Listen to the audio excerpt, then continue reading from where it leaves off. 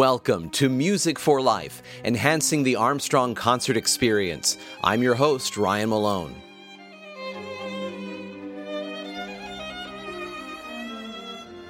In today's episode, we explore the incredibly dramatic symphonic work by Johannes Brahms, his tragic overture, in the lead up to an all Brahms concert coming to Armstrong Auditorium Thursday, March 15th.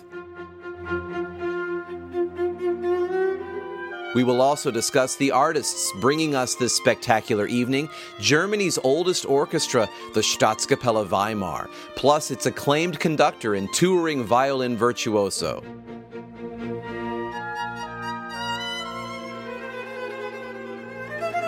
So stick around as we spotlight these masterful artists and their banquet of Brahms today on Music for Life.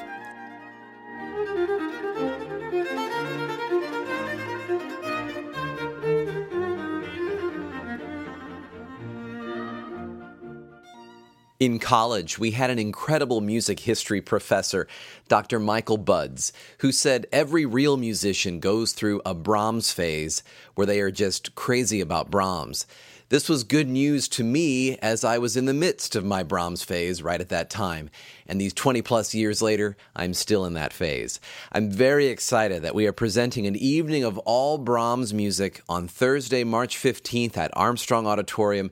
Taking us through the incredible journey from this German composer will be Germany's oldest orchestra, the Staatskapelle Weimar, under their illustrious music director and principal conductor, Kirill Karabits. The main course of this program will be Brahms's First Symphony, a grand work that we discussed in one of our previous episodes, which begins with this grandiose introduction containing a throbbing sobriety.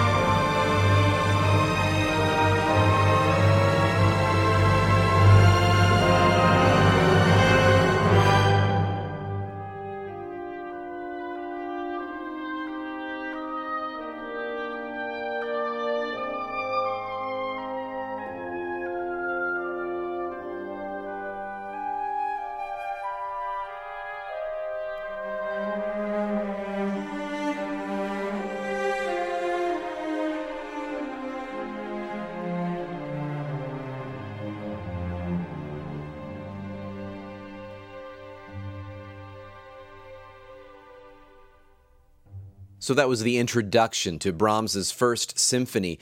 The slow second movement contains exquisitely beautiful writing, like this moment here from a violin solo and oboe.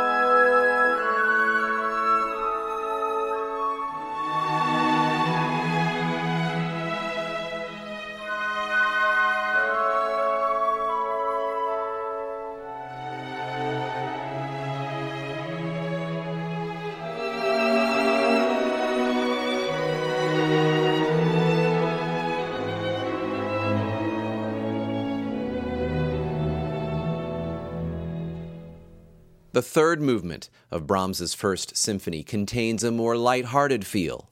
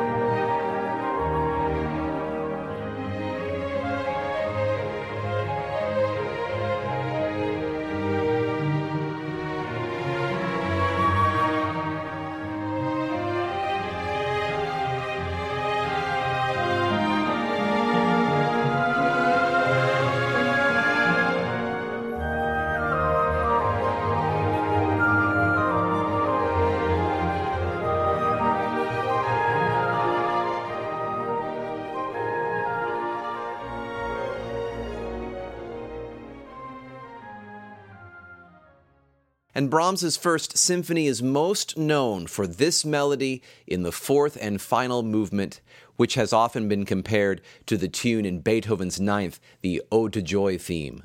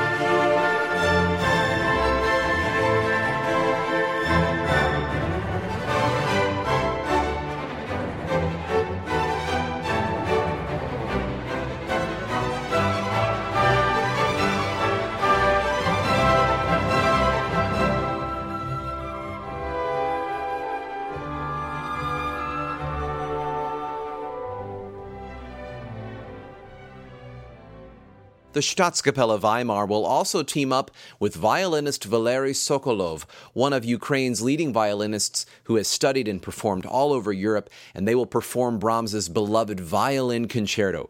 We also discussed this work on a previous episode. Here's a little of that concerto in the violin solo's dramatic entrance in the first movement.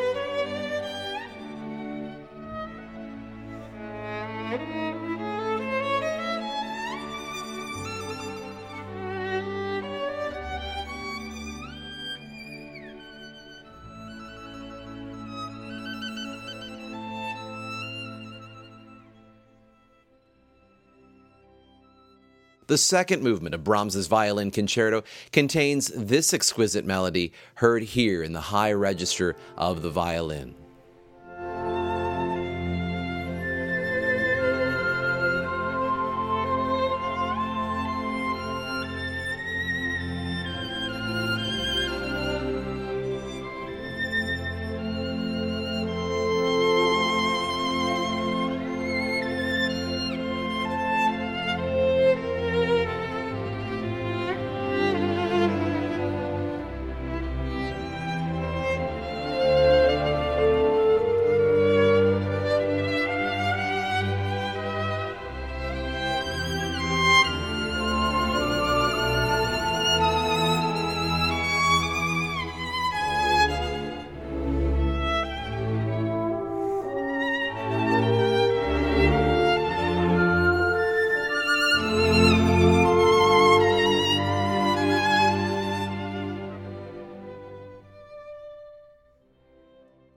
And the third movement of Brahms's Violin Concerto, which I've played on a couple of occasions on this program before, is absolutely cheery and triumphant. Here's the high-octane coda, or final section, from that work.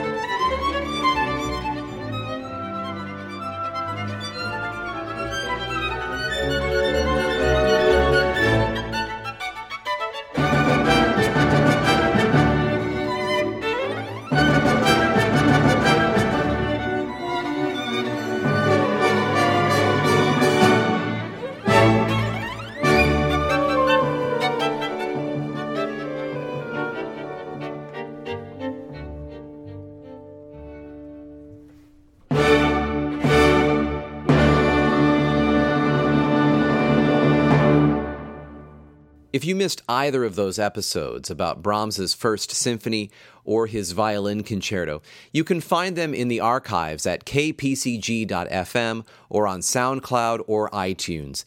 They are episodes 84 and 85. The one about Brahms's First Symphony is called Stepping Out of Beethoven's Shadow, and the one about the Violin Concerto is called The Concerto Doctor, since Brahms was awarded with an honorary doctorate from the University of Breslau for writing that concerto. Now, the Staatskapelle Weimar will open this all Brahms evening with the dramatic Tragic Overture. We will talk about this single-movement orchestral work next, and then we will talk more specifically about the violinist, orchestra, and conductor coming to Armstrong on Thursday, March 15th.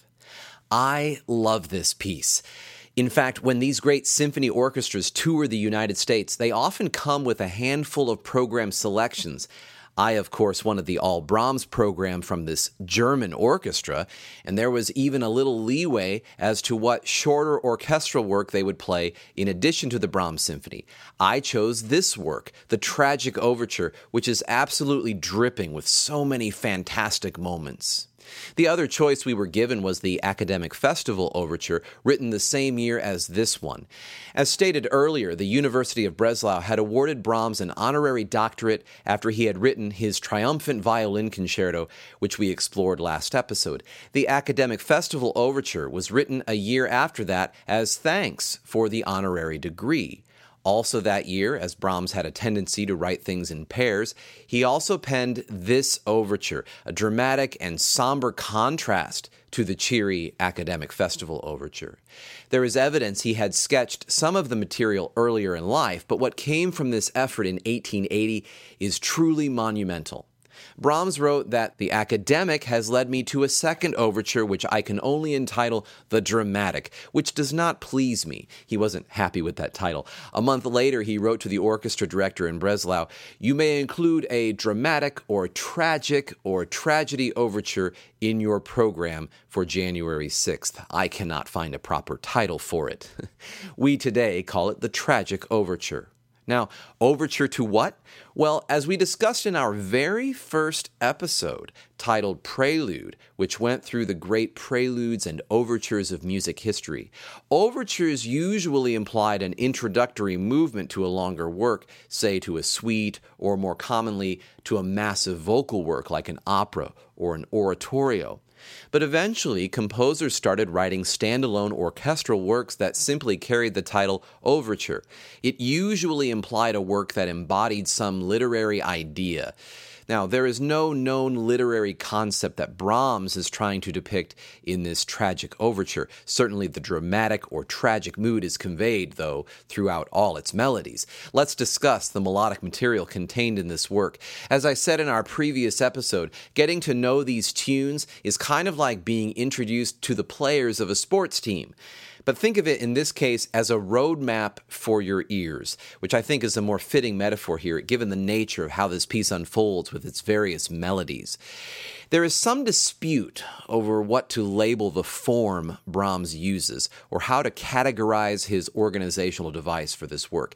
Nonetheless, we will hear these themes. The idea of it being a concert overture, rather than the first movement of a symphony, actually gives Brahms a little more leeway in how he structures the piece. There's not an expected form he is to follow. Okay, so the piece opens with two colossal chords from the orchestra, like two massive blows to the ear to arrest your attention. After that, the first main theme is quietly stated.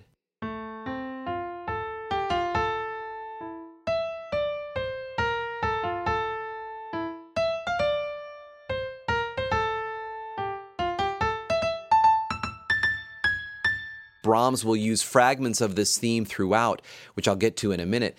First, in spite of the many nerdy debates that could be had over the form of this work, I think it would be beneficial to think of this piece in three sections. The main, moderately fast section at the front and back, and then a lighter middle section placed over this triplet feel. And so no one is confused where this middle section begins. Here's a segment from the recording so you can hear the triplet feel, or the 3-syllable per beat subdivision.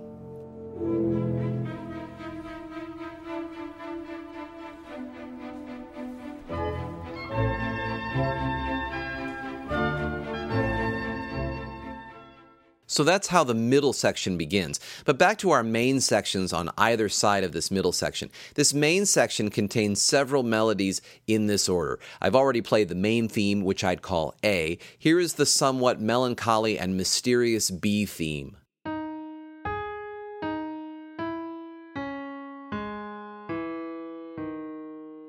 Not long after that, we hear this theme in the violins, a C theme.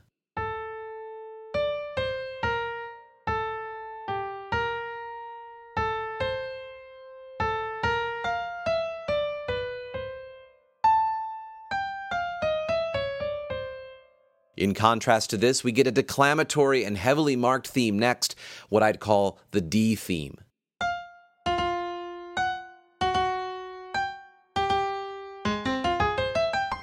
That builds us to this driving, rich melodic idea next.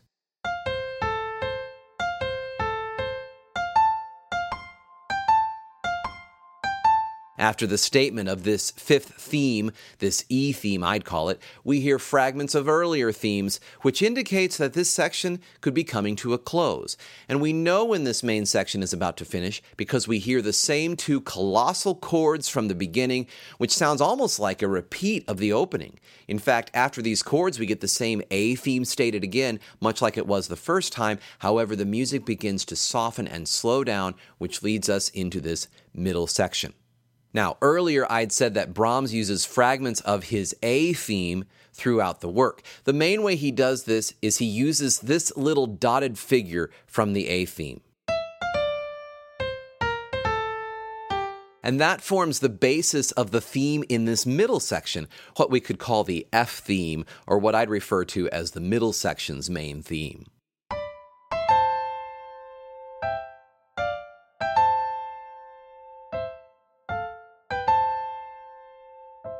We hear this dotted figure or dotted rhythm motive played throughout this section. Then we hear remnants of earlier themes indicating that Brahms is going to take us out of this middle section and back into more familiar territory. First, we hear the strings playing what I called the melancholy and mysterious B theme.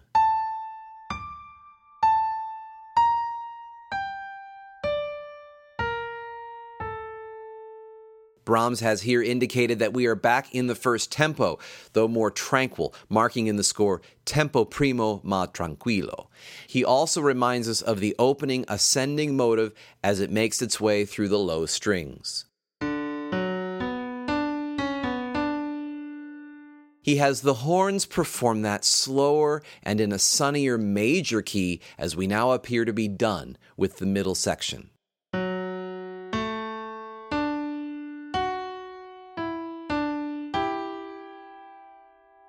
Right after that, the violas remind us of the C theme.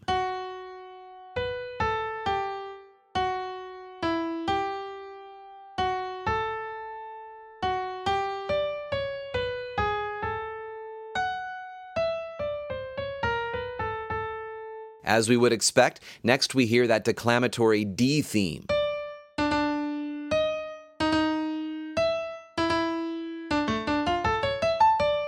This is followed, as it was earlier, by this E theme.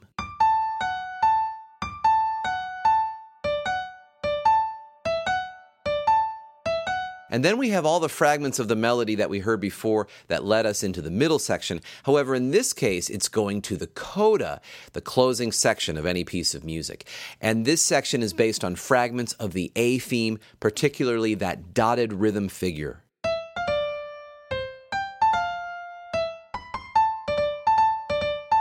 So, to sum up, I suppose you could say that this piece has 5 themes, A, B, C, D, E, then a contrasting middle section based on a fragment of the A theme, and then a return of B, C, D, and E, and then a coda. I hope that gives you a roadmap for this dramatic and fantastic piece of orchestral repertoire that unfolds over about 15 minutes. Let's hear it in its entirety now. We're listening to a recording by the Vienna Philharmonic Orchestra under the baton of Leonard Bernstein.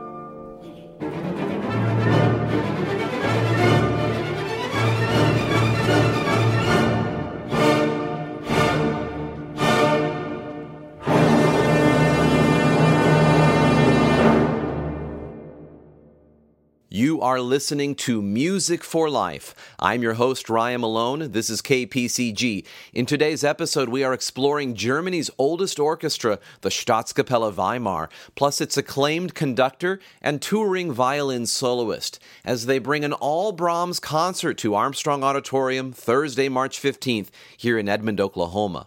We also specifically explored the incredibly dramatic opening piece to their program, which we just heard, Johannes Brahms' Tragic Overture. We heard a recording by Leonard Bernstein conducting the Vienna Philharmonic Orchestra. Now, I would like to talk more specifically about these artists coming to Armstrong. As mentioned earlier, the Staatskapelle Weimar, with its music director Kirill Karabits, are touring with Ukrainian violinist Valery Sokolov. This will be for the performance of Brahms' Violin Concerto in D major. And before we talk about the orchestra and what a Staatskapelle is, let's talk about this violin virtuoso. Valery Sokolov was born in 1986 in northeastern Ukraine. At age 13, a successful performance in the 1999 Pablo Sarasate International Violin Competition won him a grant that allowed him to study at the Yehudi Menuhin School in England. After graduating from there, he was admitted to the Royal College of Music in London and later completed postgraduate studies at the Hochschule für Musik und Theater in Frankfurt and at the Kronberg Music Academy. At the young age of 19, he won the 2005 International Enescu Violin Competition held in Romania, winning the first prize plus 2 other special honors there. Since then, he has performed in some of the most notable concert halls around the world, from Paris to St. Petersburg, London to New York, and alongside some of the finest orchestras in the world, from Moscow to Singapore, Tokyo to Cleveland. He has collaborated with the giants of the classical music industry and taken part in internationally acclaimed music festivals from Aspen to Switzerland. He has also premiered new compositions and is signed to an exclusive recording contract with EMI Classics. The respected classical music magazine, The Strad, said this about Valery's playing. It was full of effective contrasts, steel alternating with velvet. By the last movement, he was at full power, his sound sumptuous, it was dramatic and exhilarating, and bound together by a firm sense of direction. Here's a recording of Valery Sokolov playing not the Brahms Violin Concerto, but the Tchaikovsky. This is a work that we've discussed on this program before, being considered so difficult as to be almost unplayable at the time. I've played the third and final movement on the program before, but here's the exciting finish to the first movement. Again, this is Valery Sokolov, violin soloist, and we're hearing David Zinman conducting the Tonhalle Orchestra Zurich.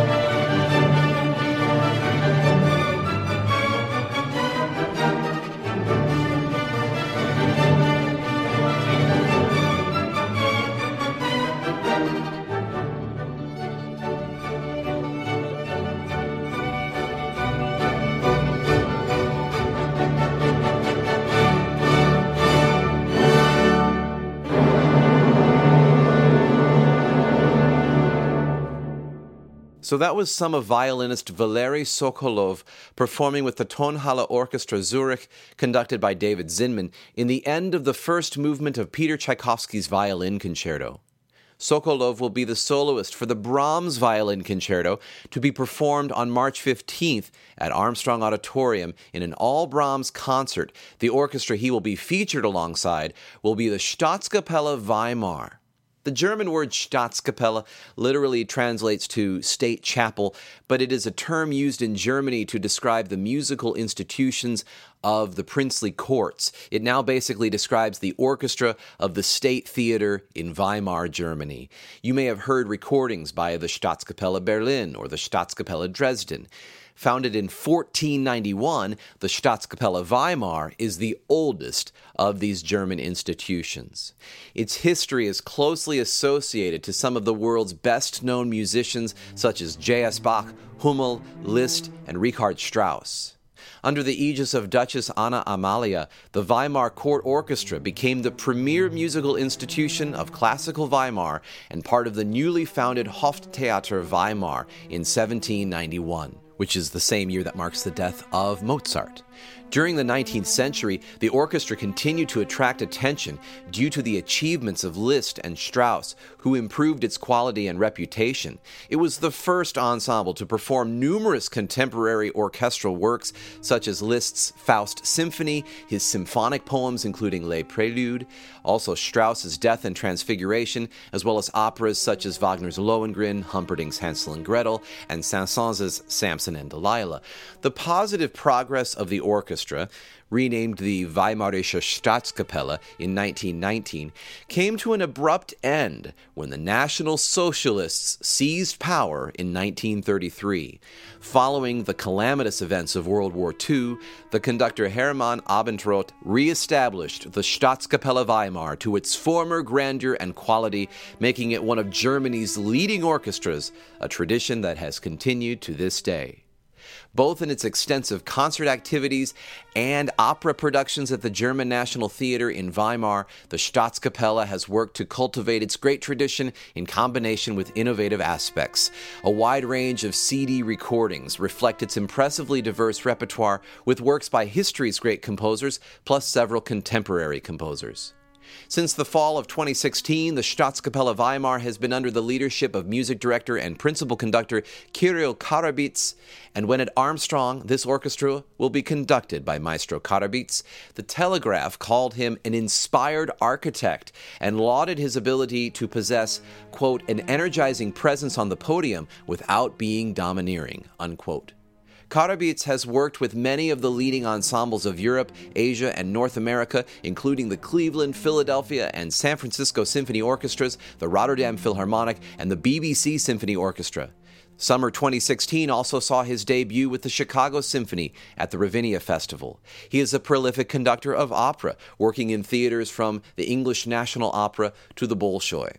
Working with the next generation of bright musicians is of great importance to Karabits. He serves as artistic director of a prominent Eastern European youth orchestra, and in 2012 and 2014, he conducted the televised finals of the BBC Young Musician of the Year Award. He was also named Conductor of the Year at the 2013 Royal Philharmonic Society Music Awards. Let's hear a recording of him conducting no less, the Staatskapelle Weimar. This is a segment of a tone poem by Franz Liszt titled Mazeppa. Liszt wrote this while in Weimar, so I suspect he even had this orchestra in mind when he composed this work.